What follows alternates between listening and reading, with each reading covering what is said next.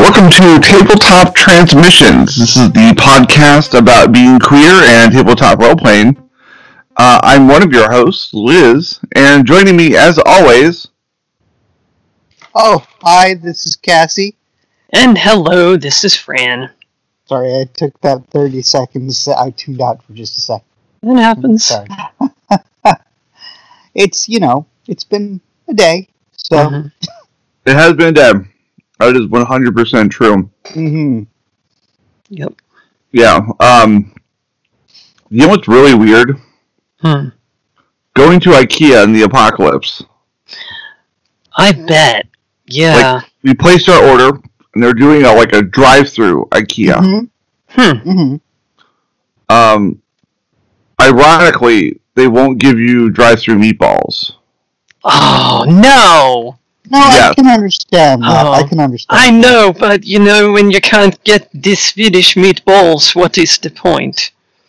What is the point? Well, the point is that I'm actually getting a desk and a computer of my own. Woohoo! Yeah, that is awesome. That's not bad. Yep. And eventually we're getting a couch. Nice. Yeah.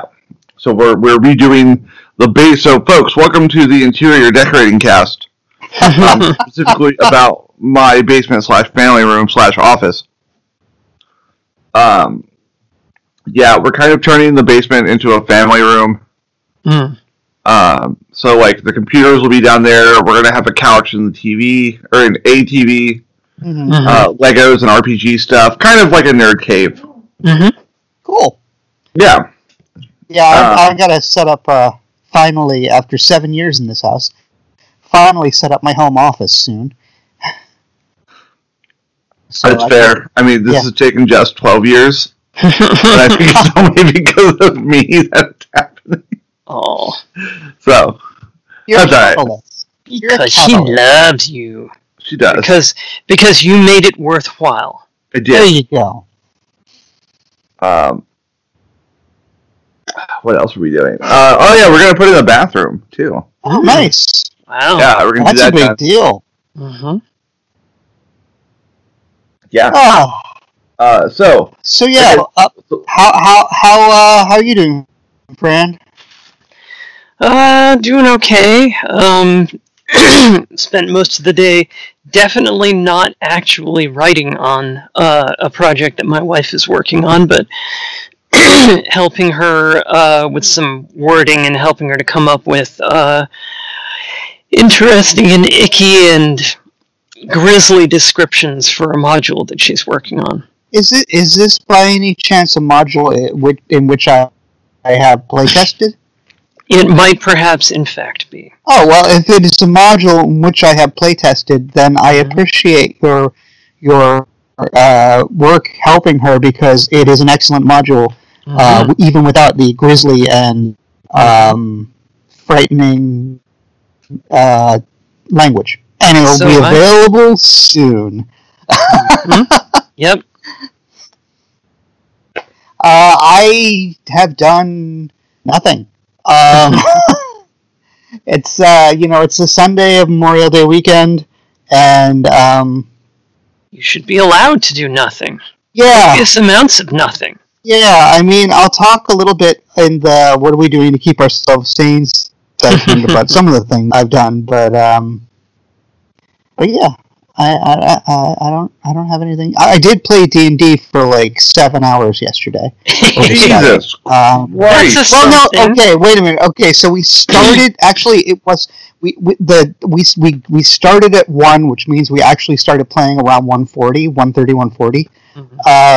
There was a lot of one of the players, and Fran will know who, trying to rules lawyer himself into being able to use a cloak of protection, even though he was a halfling and it was sized for humans. It did not work. And then yeah, actually we finished up. We had a 40 to 45 minute dinner break, but we finished up around 9 and then hung out for about 20 more minutes. So yeah, I guess 1 to 9. I guess it was closer to about 7.5, 8 hours. Yeah.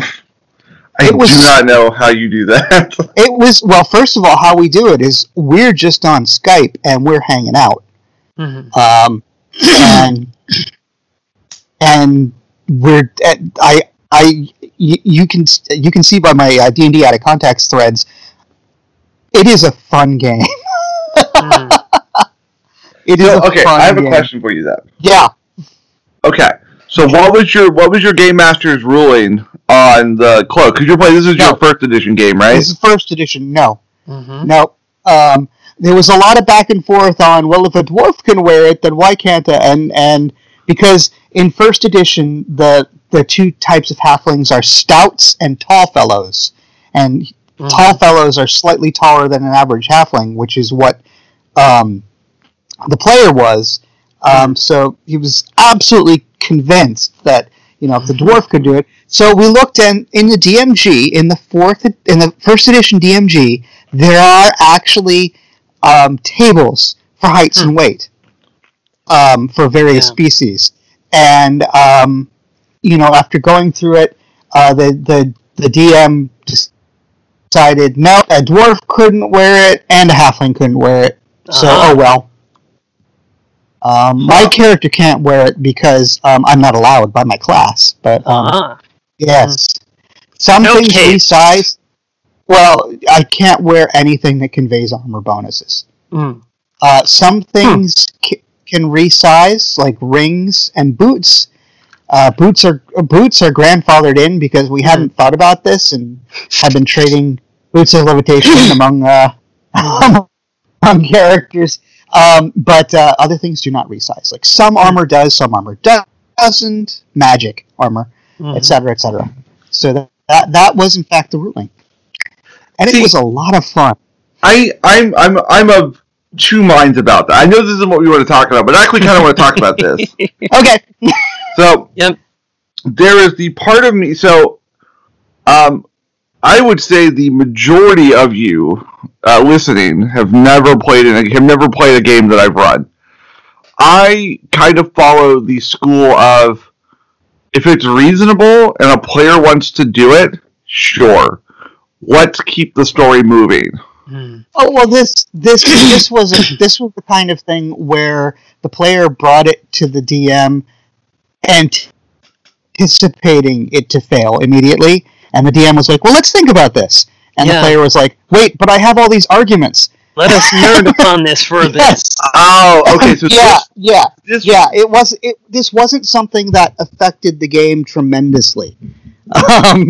This wasn't something that slowed the game down for an hour and a half. No, I mean, it took a half an hour or so at the beginning of the game, but we were all having a hugely fun time. Because you don't know our friend Jerry. Yeah. I have. Let's play Phoenix Wright game rules lawyer. I think I have talked to Jerry on your Discord server. I would bet you have. Yes. That's possible. Yes.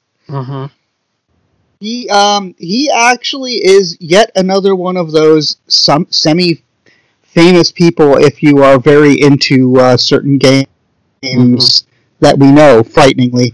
He was the lead game designer on the the original Star Wars collectible card game. Are you fucking kidding me? No.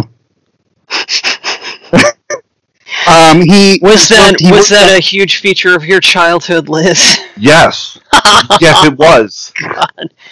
Yeah, we gotta get your ass out here. Yeah. What is wisdom? What? I'm sorry. I'm just. It's like. Oh yeah.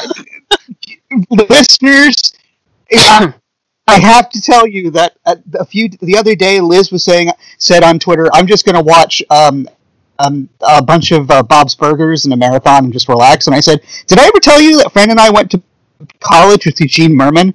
And she I think her head exploded and then slowly got back together. I think the first words out of my mouth were, "Of course you fucking did." I mean, why not? They're always it's always kind of the randonalia though too. Like we didn't go to college with Chris Evans or something. No, it's fucking Eugene Merman. Honestly, I think I'd be more excited to hang out with Eugene Merman because I like his stand-up. I mean, his stand-up is. That we went to college. You know that we went to college with Rod Roddenberry, right? As in the son of Gene Roddenberry Jr. Yeah. That's how we got Majel for our college science fiction convention. It's funny. I was telling somebody about that, and I've got it all muddled up in my head as to who drove Majel where. But I definitely drove Majel. I thought it was Colin. But anyway, I'm sorry. I think it was me that drove her and. Were you the one who drove them to the mall? To the mall, yeah. Yes. And I think Colin was the one that got him. They got her from the airport, but yeah. So Majel gets here, and Rod is there with his girlfriend, and he's wearing a pair of his girlfriend's jeans because they fit him really well, and because it's college. And the first thing she says is, "We're gonna get you a new pair of jeans," and makes Fran drive her and Rod to the local mall. Yeah. She is... Loxana Troy was not acting. That's all I'm going to say. No. She's big mom energy. Force of freaking nature. Yeah. And, Rod is sitting there like, "But, Mom, you're embarrassing me in front of the cool college." Well, not the cool college people, but the college people. Yeah, we were far... This is Majel Barrett, as Majel in Loxana Troy. Yes. Yeah. Yeah, you do not say no.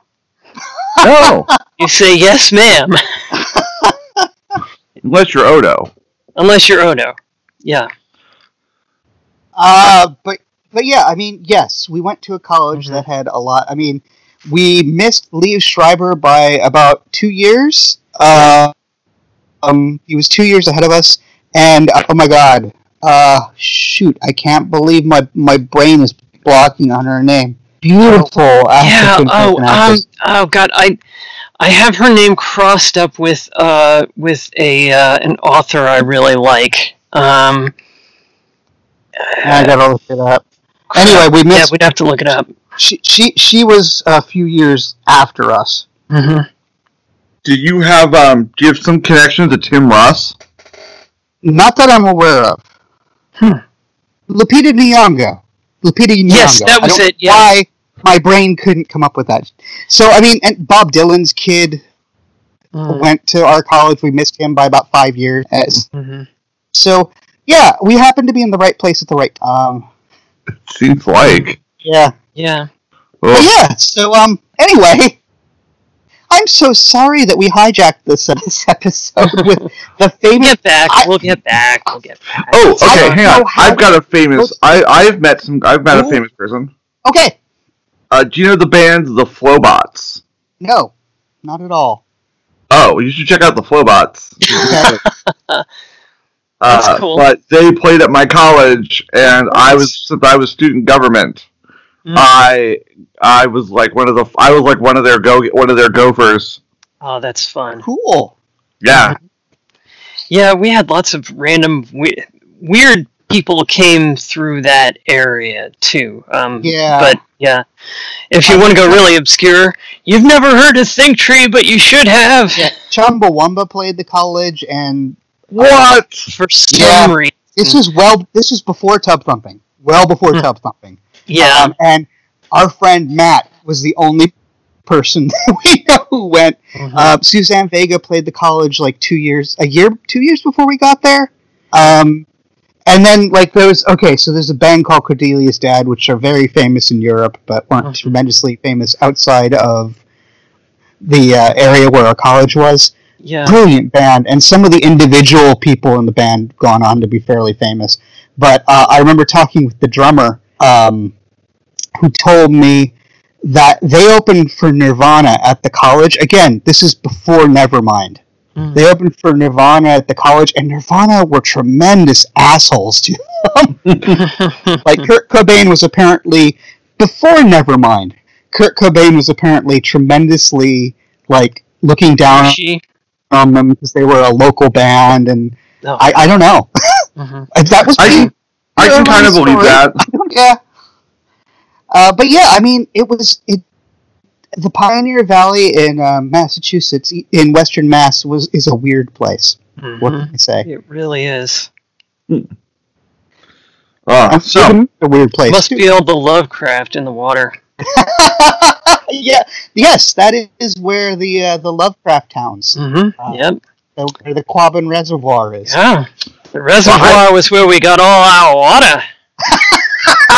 Speaking of Lovecraft, I got to run some Cthulhu this week. Nice. Oh yeah, how did Was it Achtung Cthulhu? It was. So my players my players have only encountered a little bit of the mythos. Mm-hmm. They know that some Nazis seem to have some weird fucking powers.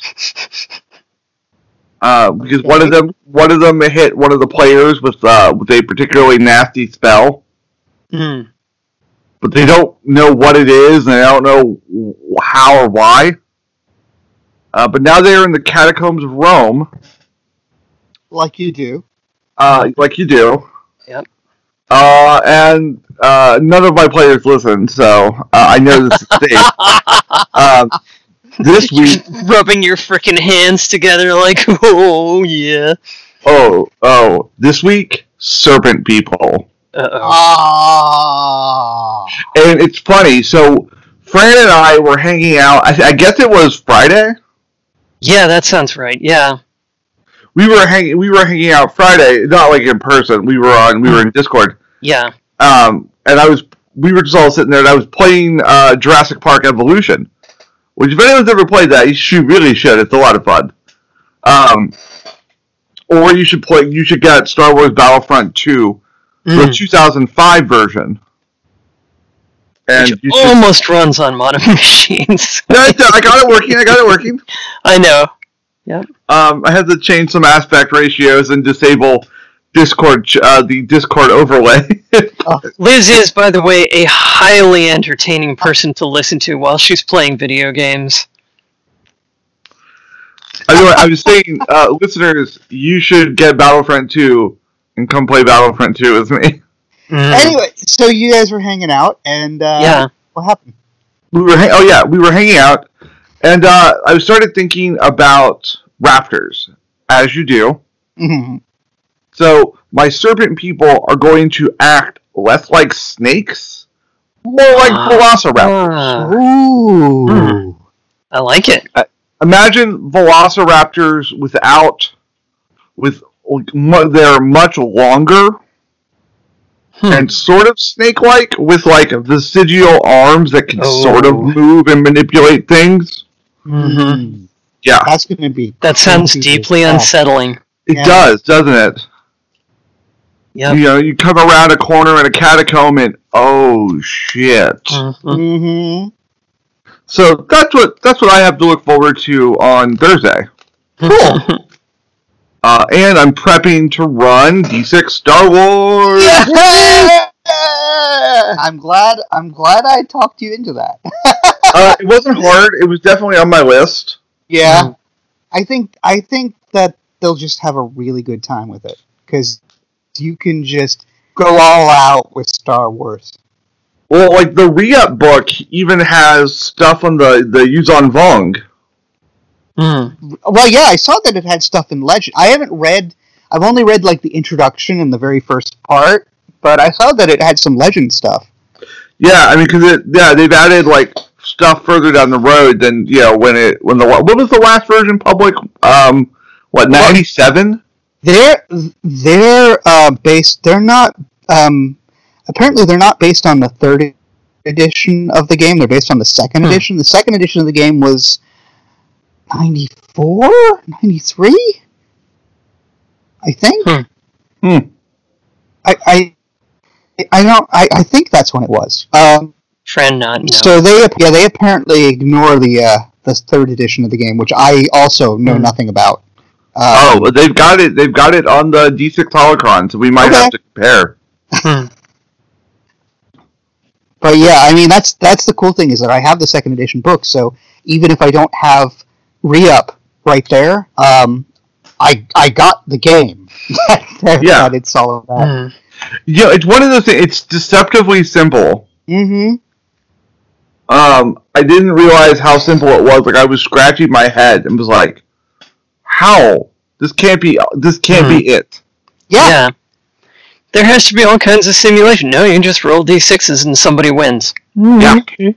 Yep. I mean, that's why I resisted calling it elegant and kept with the word simple, because they didn't even want to make it elegant. They just wanted to make it absolutely easy to play. Anyone can pick up a d6 or 20 and play.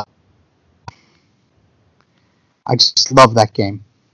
I haven't played it in 25 years, and I love something like that. Yeah. So I decided the adventure. So I'm going to run one of the pre-published adventures.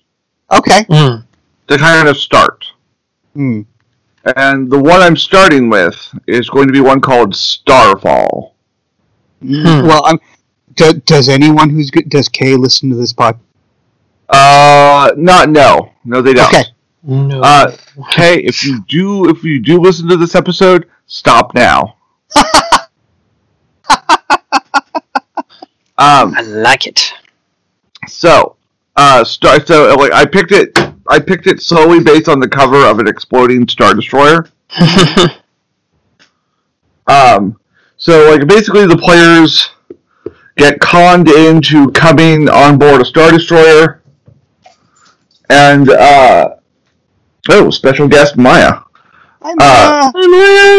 They get conned onto coming in a Star Destroyer. The Star Destroyer is already damaged. Another Rebel fleet attacks it, and so the Star Destroyer is going to self-destruct in the middle of the Rebel fleet. So you've got to stop it.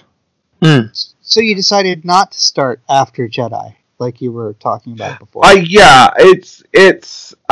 decided to start during the rebellion. Okay. I think I'm going to run. So the way I've decided I'm going to structure it is I'm going to follow TV show seasons. Okay. And at least for the first season, it's the end days, or it's the height and end days of the rebellion, followed by the New Republic. So it's just before Jedi. Right. Okay. I think that gives a lot of room for action. That still doesn't necessarily rule out that Luke could have trained someone, or there's Jedi left over. So I think that's a good space. Okay. Yeah, we used to play basically. Well, we really had no other choice because that was what was around. We used to play during the trilogy for the most part. Yep. In fact, as I recall, we started on good old Tatooine with Docking Bay 94. And yeah, our game was ridiculous. I miss those days sometimes. Yeah, so I think I'm really excited. I don't know what the players are going to run. I think I know Kay. I should be showing Kay the book. I think they want to be a mercenary. Cool. Or no, I'm sorry, not a mercenary, bounty hunter. Oh, okay. Close enough, but they like Mandalorians. So they're a Mandalorian. Neat. That is the way. It is. God, do you remember back in the day when all we knew about Mandalorians was Boba Fett? I remember back in the day when all we knew about Boba Fett was he was cool in a cartoon, and you had to send away the action figure. Yeah, you had to send away UPC symbols to get the action figure, the limited edition action. Everybody's like, why was Boba Fett such a big deal? If they weren't around, and hang on one second, sorry, just gotta send the text. And it's because they built him up so much, and then he was in just enough of Empire to be like, oh yeah, he's a badass. And then Return of the Jedi happened. Yeah, I don't. Yeah, we thought something big, something big was going to happen because they really, really hyped the hell out. People say I'm gonna what's the word I'm looking for? That diverge. Yeah, maybe a little bit. Digress. That's the word I want. Yep. I'm gonna digress just a little bit. So, like Phasma, people think Phasma is Boba Fett. Mm. I think no. Phasma got to do something cool. That fight with Finn. Mm-hmm. Yeah, that was awesome. My problem with Phasma is she was such a wasted character. I mean, Rian Johnson just didn't know quite what to do with her because she was just set up. I don't know. Anyway. There's a lot that was done wrong, but I think that fight was still awesome. Yes, I would agree. Actually, you know what the biggest Boba Fett character there was Darth fucking Maul. No, what was her name? Aura Sung? Oh yeah. Aura Singh. Is that her? Aura Singh. Mm-hmm. Where, she was going to be a big deal, and she was like in one scene in one of the prequels, and it was like, yeah. It's like, and me too. Yeah, and no, it wasn't even and me too. She was like, you saw her in the background, and then that was it. And yet, before the movie came out, they hyped the hell out of her. So I don't know how. She was that tall bounty hunter with like the red mohawk. Yeah, and the blue skin. Yeah, she's in Clone Wars. Oh, okay. Oh, lots of people are in Clone Wars. Darth Maul is in Clone Wars. Mm-hmm. Well, parts of him are. Yeah. and in Solo, but that's another story. Well, no, I think Fran's joke is because he's missing legs. Yes, that is true. Yeah, Obi-Wan chopped him off. Yep. Yeah. Anyway, so we have diverted well into Star Wars rather than role playing, and I apologize to our audience if they actually care that we digress. I think our audience is okay. Okay. Audience, let me know if you're not okay. Yes, please. But I think what was I gonna say? So Darth Maul. Yeah. Darth Maul has the best lightsaber fight in all of Star Wars. Well, definitely it's in Star Wars Rebels. Oh, really? Because his fight in the first in Phantom Menace is the highlight of Phantom Menace. Yes. So this fight between Obi-Wan Kenobi and Darth Maul in Rebels. The final showdown between these two. Mm-hmm. It's the most Kurosawa-esque I've ever seen Star Wars. Oh man! And I will love it, and I will love it forever. I can understand. It sounds fucking awesome. Well, and it helps that it's animated rather than live action, I'm sure. Yeah. Yeah. But no, the voice actors for the I honestly think the voice actors and animators for Rebels do not get enough, and Clone Wars do not get enough credit. Yeah. Yeah. The only part of Rebels I saw was the pilot. I didn't wind up seeing any of the rest of it. But I have Disney Plus now, so eventually. Yep. Anyway, so let's talk about role-playing games. Yeah, tabletop role-playing games. So, well, like I said, that's what I've been up to prepping for. Okay. I guess I tell you what oh shit! For listeners who aren't watching me, I almost fell out of my chair. Again, professionals. Yes. Yeah. So, exercise balls don't make great footstools, folks. No, no, they do not. I'm going to end up hurting myself. As long as you don't do a backwards Lizicorn, we're fine. Got taken away from me. Everyone was okay with that. Yeah. Mm-hmm.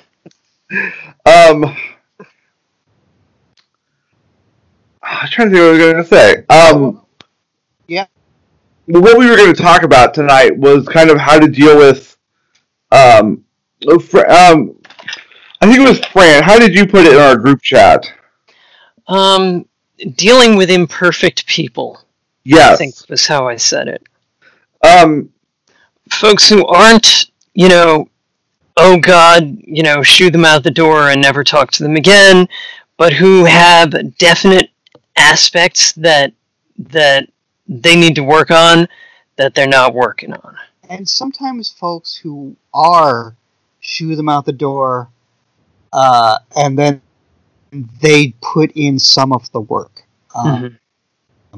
Now, admittedly, we don't know about all of the detail. Okay, okay, fine. So the other day, on a podcast, someone who works at WotC just offhandedly announced that Mike Mearls had actually been working part-time on the Dungeons and Dragons team, as well as working on the video game team, which we knew. The Dungeons and Dragons team, which he had supposedly been removed from, and now he's back full-time. One of our first episodes was about the Zach Sabbath revelations, which were a revelation to me, but were an open secret in developer circles, apparently. And Mike Mearls doing more than covering for Zach. And at that point, when that all hit the fan, we waited for WotC for a long time to make an announcement, because all Mike said was, this happened, instead of saying, I did all of these terrible things. And when the announcement came, it was Mike Mearls will no longer be working on the Dungeons & Dragons TTRPG, which now turns out to have been a lie. And I've been pissed about this, that he's back. However, Fran found a tweet thread from one of Zach's, I guess you want to call them victims. I mean, I hate to use that word. One of the people Zach fucked over. How about that? There we go.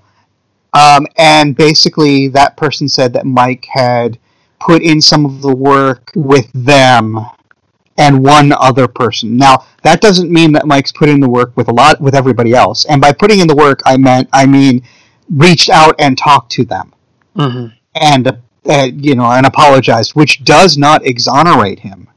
But the person did say that the idea of simply firing Mike, which is something that a lot of us, myself included, have called for, isn't really anything more than a panacea, a feel-good fix, a feel-good non-fix to the problem of toxicity in role-playing. And that is absolutely true. Is that an okay summary? That was a great summary. I think that's pretty good, actually, yeah. And I refer people back to, I don't remember what episode it was. It was within our first 10 episodes, I think, where we talked a lot about the original situation. Yeah, and I really don't want to rehash the original one. Jackass is a shitbag. Google him. Yeah. Huh. But anyway, so we're going to take this specific and move it into more of a general kind of conversation that I believe Fran wanted to take point on.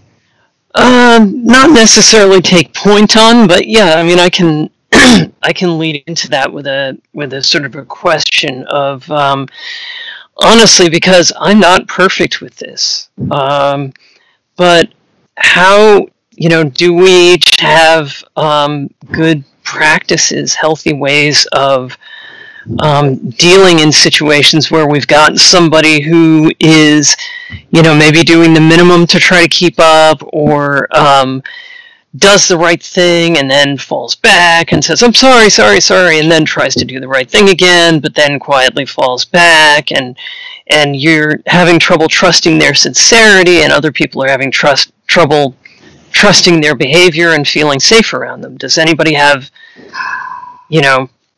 good ideas for how to cope with that? See, it's really hard because sometimes the apologies and the falling backward and whatnot are done in good faith, and sometimes they're done in bad faith. Like, I don't want to bring up someone who literally did that in bad faith. That's not part of the tabletop role-playing community, but is part of the trans community, sort of.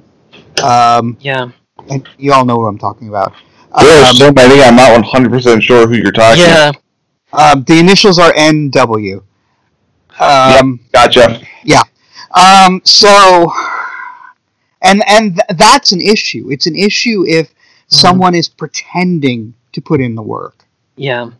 Pretending to do all that just to shut people up. And that's kind of what I'm worried about in our specific case as well, but I don't know. Yeah. I know lots of people at WotC who are really fine people. But yeah. I've never met Mike Merle, so I don't know. Yeah, and I mean, some of it gets complicated when you've got a company, because honestly, companies themselves don't, by and large, have a moral culture per se.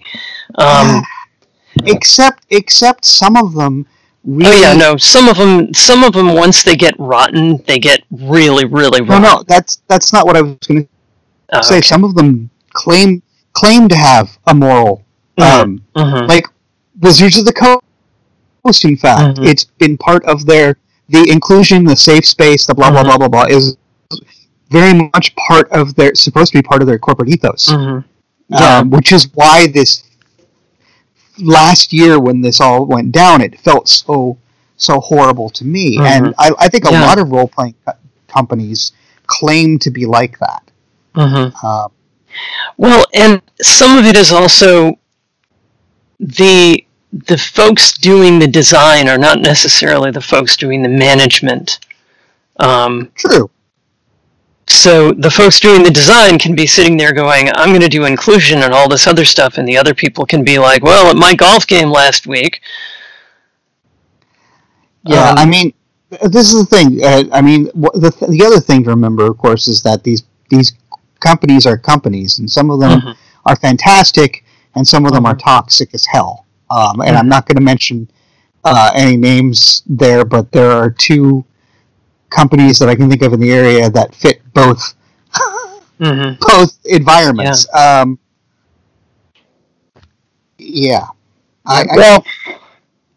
I'll tell you, so kind of where I'm coming from this reminds me an awful lot of teaching.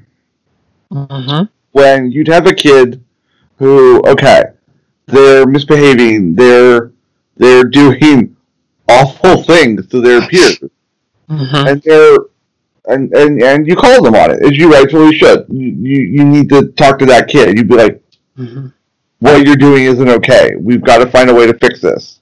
And you talk to them, and 9 times out of 10, the kid is going to say, I'm sorry.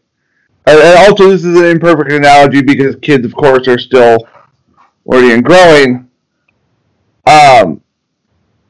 But so you talk to them, and and you work with them, and you show them how their behavior affects others, and ideally they're going to be better, but sometimes you just have someone who's like, well, they're saying they're trying, but they're just giving lip service. I feel like in the RPG community, a lot of times we get lip service. Yeah, and maybe not even in the RPG community, like in the nerd community in general. Yes. So one of my favorite content producers is Rooster Teeth. The folks who make Red vs. Blue, Ruby. Achievement Hunter, Funhouse, what have you. One of their arms is a channel called Death Battle. It's two fictional characters. They analyze their powers and abilities, and then they battle to the death. It's a lot of fun. And on this week's episode, it was Danny Phantom versus Jake Long, American Dragon. Two awesome cartoon shows. But that's pretty awesome. You know who they had on their podcast? Butch Hartman. Okay. The guy who created Danny Phantom. And Fairly Odd Parents. And a slew of others. Who's incredibly homophobic and transphobic. I did not know that. Oh yeah, he's pretty awful. With all the Girl Timmy episodes? Yes. Wow. It's kind of amazing sometimes how someone can have all the pieces but not realize that what they're holding is a fucking jigsaw puzzle. And I think with like this situation with the Mike Merle situation with a lot of others, I think what it comes down to is kind of a lack of empathy. Like I mean, the problem is that first of all, it's that for some people, some things trump other things. He's ruined a perfectly good word. I know. But, no, using it in the bridge context, some things trump other things. For example, they're a nerd podcast. They want to have a cool guest on, so they're going to have the creator of blah on. Oh, he's homophobic? Yeah, but he was the creator of blah. I mean, he's an important guy. It's like, we're doing a cool thing with voice actors. Let's have Jim Cumming on, or a situation in the trans community that happened last month where someone very, very important to a lot of trans people, but someone is older. Well, I don't know if they're older or not. I don't think they're older than you and me, friend, but older than the old millennial, say, was very effusive in defending a horrible trans person who is very non-binary and very trans-medi and things like that, but was a pioneer and was one of the first people that this musician had seen who was out and trans and was amazing at it as a pioneer, although he later has become toxic as shit. And so people have these filters that they see things through, and your average nerd guy isn't going to see Hartman as a transphobic, homophobic asshole. He's going to see them as, and yes, I'm going to say he because let's be honest, he's going to see them as the creator of Danny Phantom and Fairly Odd Parents. That's really cool. And yes, that's a problem. It's absolutely a problem. But it's like all the people defending the altered carbon person, the altered carbon, and things like that. It's like, yeah, you know what I'm saying? Am I making any sense at all? It's absolutely true. It's like people aren't willing to hold creators and people accountable when they have bad actions. Well, it's a filter too. It's like a perspective filter. Yeah, it's like a perception filter, like on Doctor Who. They're not seeing it. It's like all the people who think Ellen DeGeneres is a wonderful, kind, happy-go-lucky person and don't see a lot of the thing. You know what I mean? It's a perception filter. Well, she is, but in addition, she is all these other things. She is unless you work for her. Oh yeah, I was reading. Or criticized her at all. Sorry, go ahead, Liz. She seems like the kind of person who, like, you shouldn't look directly into the eyes. Yeah. Like that kind of celebrity. Yeah. Yeah. Which is a shame because I loved her stand-up so much. I don't know. Anyway, but I mean, do you see what I mean about the whole idea of the perception filter? Yes, I think I get what you're going for. Yeah, it's like and some of it comes down to the whole horrible excuse that's not an excuse of, well, they were always nice to me, which again we can go take this back to the Mike Merle situation as well, because when Zach liked you, you felt like the most important person in his world, and once you lost that, anyway, so yeah, I mean, I don't know what I mean.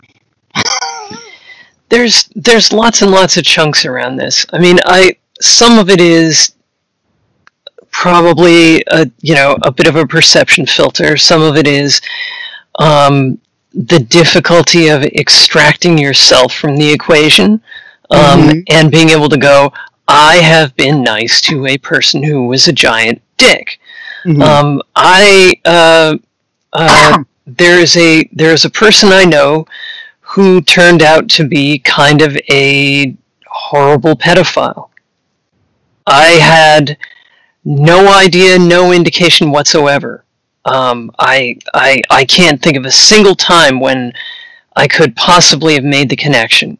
But at the same time, my brain, when I first found this out, just kind of kept going around and around and around and around like a terrier listening to something behind the wall, going, what the fuck? How? But then, no, because, but what, and trying to pull that out by the roots was really hard.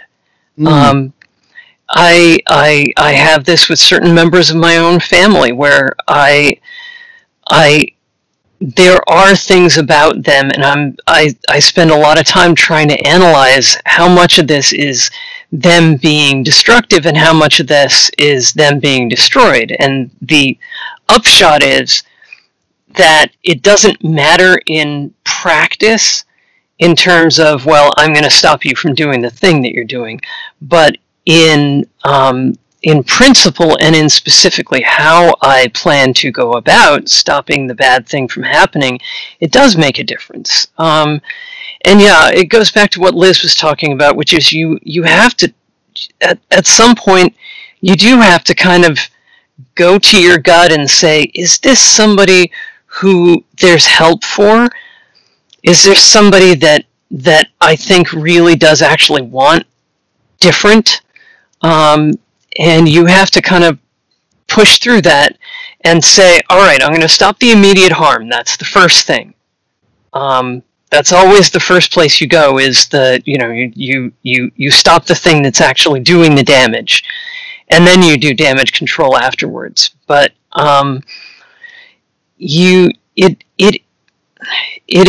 there are definitely times when I think it's worth going back and looking at somebody and going, look, I'm going to give you a chance. You're not going to get a chance to do more damage. But if this is something that you really want to work on, if this is something that really makes you sad, I am willing to take the lumps of being involved with you socially while you were in the process of trying to work this out. I mean, there are some people who you look at and they're not worth that work. Yeah. Of course. Oh, yeah. But yeah, I mean, rehabilitation, I guess, is not even rehabilitation, but change. I think is a better word for it. because it's not necessarily, I have committed a crime and I have to go out now and pay for it. It's, look, you did a fucked up thing. I don't know if you can pay for it. You really profoundly hurt somebody. There have been times when I've hurt people and I've been like, I want to apologize, but I can't. They don't want to hear it. Yeah. And so the thing that I can give them is my absence. And so yeah, I think we've all been through something like that. Yeah. And so it's more about rehabilitation happens after change. Rehabilitation is, I have changed. Here is how. Now I would like to start finding my way back into the things that I've done before.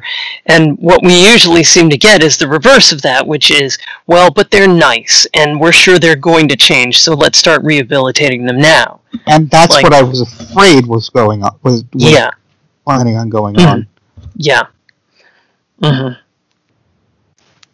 And so I think a lot of it is being able to sort of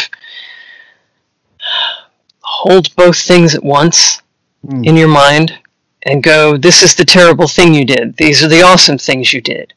Yeah. I mean, and there's a balancing act, I mean, if the balance is far, far, far on the terrible side, then maybe it's not worth, I mean, I can think of several people in my mind, to me, that fit in that section. Mm-hmm. And a lot of those people are the people like Butch Hartman, like Liz, you were saying. Mm-hmm. Yeah. You still there, Liz? Yeah. No, I'm listening. I'm sorry. Okay. I was just thinking. It was like, I'm tired of this happening. Mm-hmm. Yeah. This seems to keep happening, and I'm tired. Mm-hmm. I don't know. Maybe this is my, I said it was a lack of empathy. Maybe this is my empathy going away. I hope not. No, I don't think so. Well, no, because like I said, there comes a point with someone where you have to say,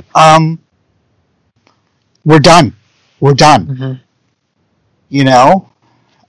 And I'm not just talking about a friend. I'm talking about, dealing, with the famous people, whatever. Yeah. Like there is no rehabilitating. I shouldn't mention any names.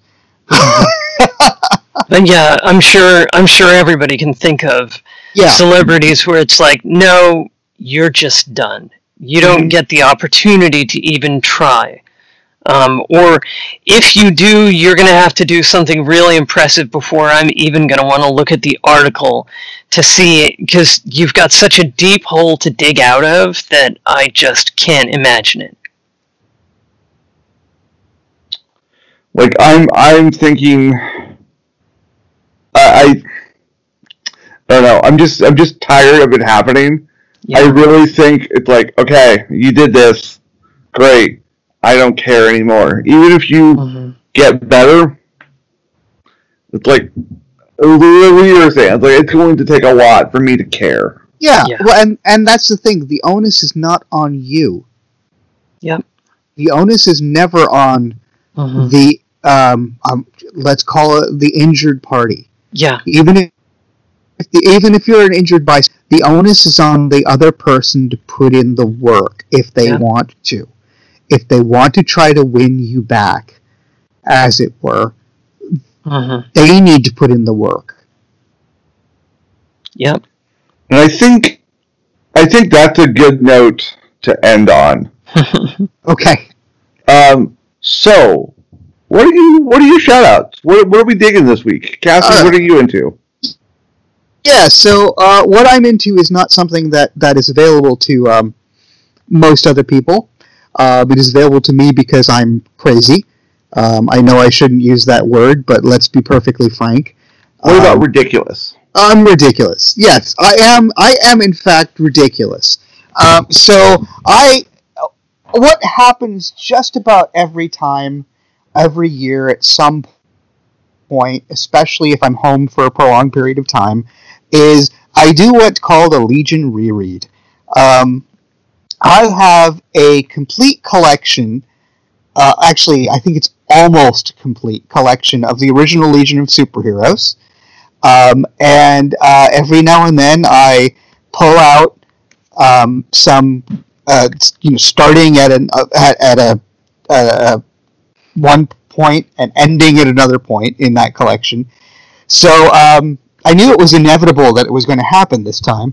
And I have started. I decided to start in 1971 and read through the 70s, which is a lot of comics, but I'm going to be home for the next, 6.5 months. So, so I started in Superboy in 1971, and actually earlier today, I read the issue of Superboy that was on the newsstands on the month and the day that I was born. So all of my previous Legion reading had been older than me, and now every story will be younger than me. So I'm really glad you didn't pause when you said Legion reread, or before you said Legion reread. Yeah. Because I'll be honest, the first thing that came into my mind when you said do something that happens when you're home alone. Oh boy. Was lay eggs. I don't know why. That's not a comment about you. Eggs? That's just immediately the first phrase that popped into my head. I'm not physically capable of laying eggs, but that's fascinating. Oh, and this is the Legion of Superheroes, by the way. The Legion of Superheroes started in good old 1958. Sometimes I read the 60s. Sometimes I read... most often I read the 80s, because that was, the golden age of the Legion for me. And every now and then I crack into the 90s with Volume 4. But yes, I am reading Superboy, and the title will soon change to Superboy and the Legion of Superheroes, as the Legion gradually took over and kicked Superboy out of his own title. So, I just started that a few days ago, and but then again, we only recorded our last episode a few days ago. So that is the only thing that I have done since that's new and fun since the last time we recorded an episode. Yeah, let's see. I am definitely enjoying the new Murderbot novel. Haven't had a chance to get too much further in that, but it's just it continues to be glorious, and Martha Wells is a fantastic writer. I'm still enjoying Far Cry 4. It's starting to smack me around a little bit harder.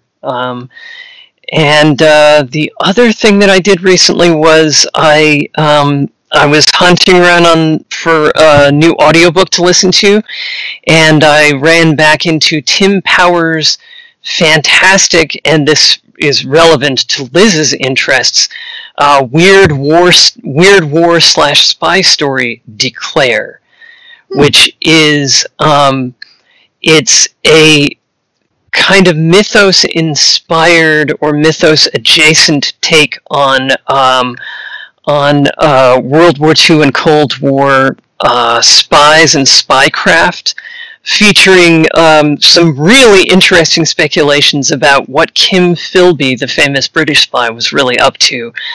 And it is just spooky as all get out, and full of really interesting characters, and dripping with lore and info dumps, and in a lot of ways, not necessarily the way that one should write such things, except that Tim Powers is obviously writing for the kind of people who don't mind getting these giant walls of interesting text, and it's really, really fun, complicated stuff full of not just good, creepy horror and fantasy, but also really intensely solid spycraft. So, can you tell me what was the title and author again? The author is Tim Powers, whose stuff is all well worth reading, and the title specifically is Declare. Yeah, Tim Powers one's really hot or cold with me, I've found. Like, I love the Anubis Gates, and I hated, was it Last Call? Last Call? Yeah, I absolutely couldn't understand that. I don't know why. Yeah. But so I mean, I'm always hesitant because I don't know which Tim Powers I'm going to get. But that sounds closer to the Anubis Gate, so that sounds a lot more fun. Well, worst coming to worst, it is available from our local library and probably available from everybody else's. But I hesitate to say for certain, but yeah, it's definitely out there. It's been around for a long time, and if you're a spying nerd and a history nerd, and especially a British history. So what you're saying is I should give it a try. I would recommend it. It's it delves a lot into what the great game actually means and what role Kim Philby played in it. Kim Philby's a fascinating figure. Oh yeah, no, and he comes across. He's a really interesting and challenging character in this. I can imagine. Yeah, I mean, I used to love Le Carré's Spy Who Came from the Cold and the Smiley books. So this sounds surprisingly up my alley. Yeah, and it spans a time period from the 1930s all the way through the 1960s, which is like peak British spycraft time. And that's, I mean, Kim Philby's starting in the late 30s and getting caught in the 60s. Yep. So. And the Lovecraftian weird magical background and everything is really, really interesting and engaging. And I believe it was our Lovecraft obsessed friend who actually turned me on to this. So, really? But yeah, this was quite a while back. But yeah, no, it's really good. And right before I finished it, it had to go back to the library. So I was sort of like, I mean, I've listened through it before, so I know how it turns out. But but still, like, so I may go out and just buy the audiobook because it would be worth it. Yeah, I just downloaded it. Presumably, it's available as a print book as well. Yep. Yeah, I'm going to have to look into whether my library, because we're in a different library system, whether my library system is an app, and find my library card. I'd be amazed if your library system did not have an app, because there are several centralized ones now that make it. Well, yeah, easy. I mean, I know how these check out. I know way more about this than I want to. Yeah. Because I looked into it a number of years ago for my college library, and it is expensive as hell. But anyway, so Liz, what's up with you? Yeah. So I think my particular thing I'm enjoying. I have two. My first one is the picture of the woman who decided to wear nothing but masks except on her face to go to the store. Oh, because that's the hellscape we live in. I can hear Jess upstairs cackling. And then my actual answer is probably Voltron. And not just the new Voltron, which I guess is over. So now the old Voltron? The new old Voltron? Oldtron? Oldtron. I don't know. But either way, I've been watching that with my date mate Kay, and it's really good. It doesn't get really, really good until about season 3, and then it just hits the ground running. It's incredible.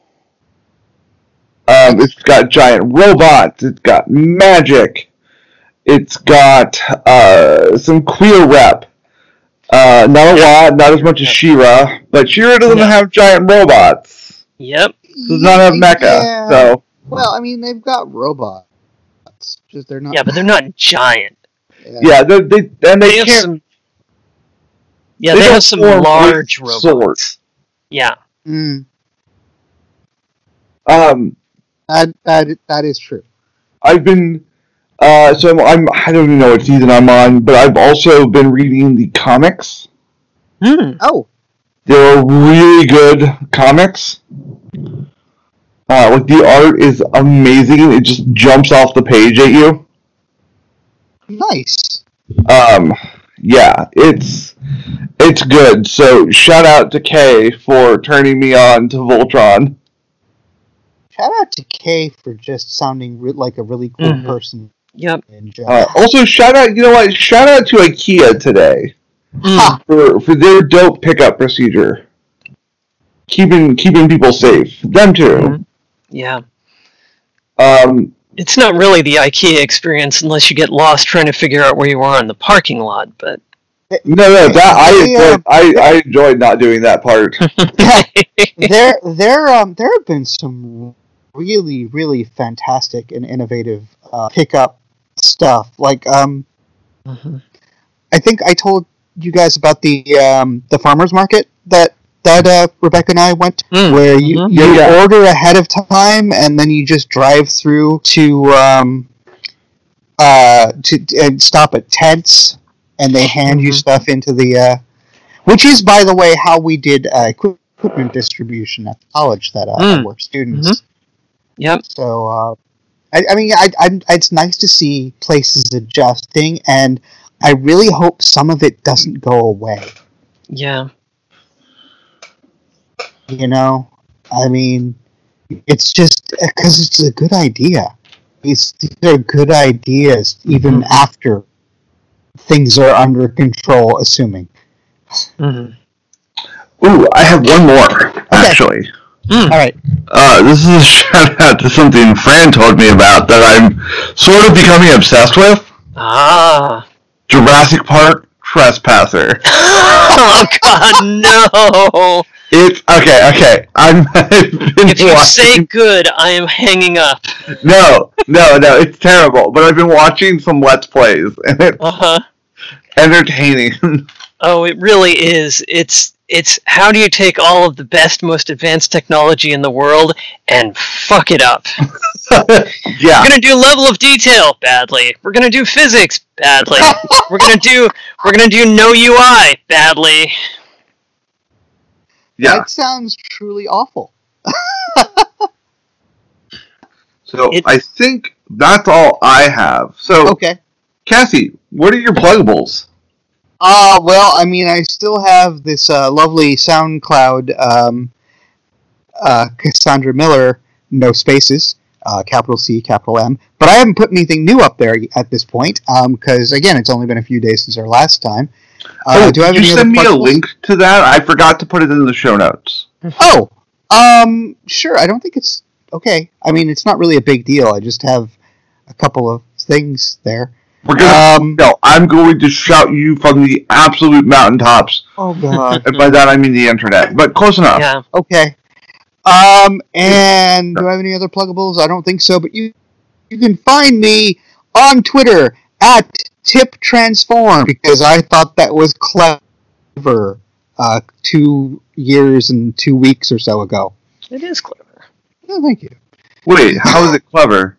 Tip Transform. Have you ever read the Marvelous Land of Oz, the second Oz book? No. Okay, so Tip is a young boy who lives with the witch Mombi, and he's the protagonist of the book. And we get to the very end, where they go on a quest to try and find the true queen of Oz, because the Scarecrow is doing really badly. And it turns out that the true Queen of Oz, as a baby, when the wizard came in, was smuggled out and hidden, given to a witch to hide, and the witch turned her into a little boy baby. Mm-hmm. And at the end, Tip is like, "It's me," and the good witch is like, "Well, yeah," and Tip is like, "If I transform and I don't like it, can I go back?" And then Tip gets transformed and becomes Queen Ozma of Oz. Mm-hmm. Oh, who is quite happy with her lot in life? Yes, she is, and she is beautiful. I mean, that's my Twitter icon. If you look at it, it's it's McNeil's drawing of Ozma right after the transformation. Oh! We have known each other for more than a year. About a year and a half, yeah. And I have never thought to ask that. Mm-hmm. Well, there you go.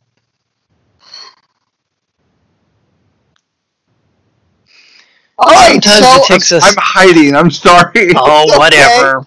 It's okay. So, Fran, let's do your pluggables. Let's keep going. Keep it going. So, first of all, I co-wrote a novel with my lovely wife called Vigilant Through Shadows and Dreams, Book 1, Sarah Stewart. And you can find that book, which is set in the fantastic Scarred Lands D&D setting, anywhere that fine ebooks are sold, and you can get a print-on-demand copy of it from Drive-Thru Fiction. Also on Drive-Thru, you can find our Scarred Lands calendar and a module set in the Scarred Lands and loosely tied to our novel, which the subtitle is Oh Boy, What a Bloody Ordeal, which involves a bunch of vigilance and not an insufficient amount of boat and the Blood Sea. And if you want to learn more, you should probably go there and find out. And if you want to meet me and get to hang out and jam, I'm usually on Twitter at Ronalyn Valor, and you can usually find me wherever else I am just by looking for Fran or Francis Stewart. And you can find me in your backyard playing with your dog. Anytime, Liz. Any. You can also find me on Twitter at little_Lizzie22. And where can we find us? Well, in addition to in your ear holes, you can find us at on Twitter at Transmissions. Now listen to how I spelled it, because I spelled it wrong. We are at TRANSMISTIONS, or just check the show notes. That's right, and we are on Facebook at Tabletop Transmissions, where we've been getting a lot of views lately, which is interesting because we haven't been putting out a lot of episodes, so I don't know how that works. We are on iTunes and Podbean native, and we are probably on your podcast color, whatever the hell they call them. Catcher, thank you. And if you listen to us on iTunes, if you could possibly leave some kind of star review just to help us with the algorithm. And at any of those places, you can leave us comments, you can leave us questions, you can leave us complaints. Was the first half hour of this show way too digressy for you? Because it was pretty digressy. Let us know. Did you love the digression? Let us know. Let us know how you're feeling about the show. Let us know if you have any questions you'd like us to talk about, because we are down with that. Let us know if you have any complaints. Yeah, let us know if you want us to switch to a video format where we use our pets as puppets. More difficult for me than you two. It'll work. It's a lot easier to point a camera at a hedgehog and then just loop the film than it is for me to point a camera at my dog, I think, somehow. My dog does not like cameras. And on that note, folks, thanks for listening. We'll catch you next time. Thank you. Bye-bye. Bye, everybody.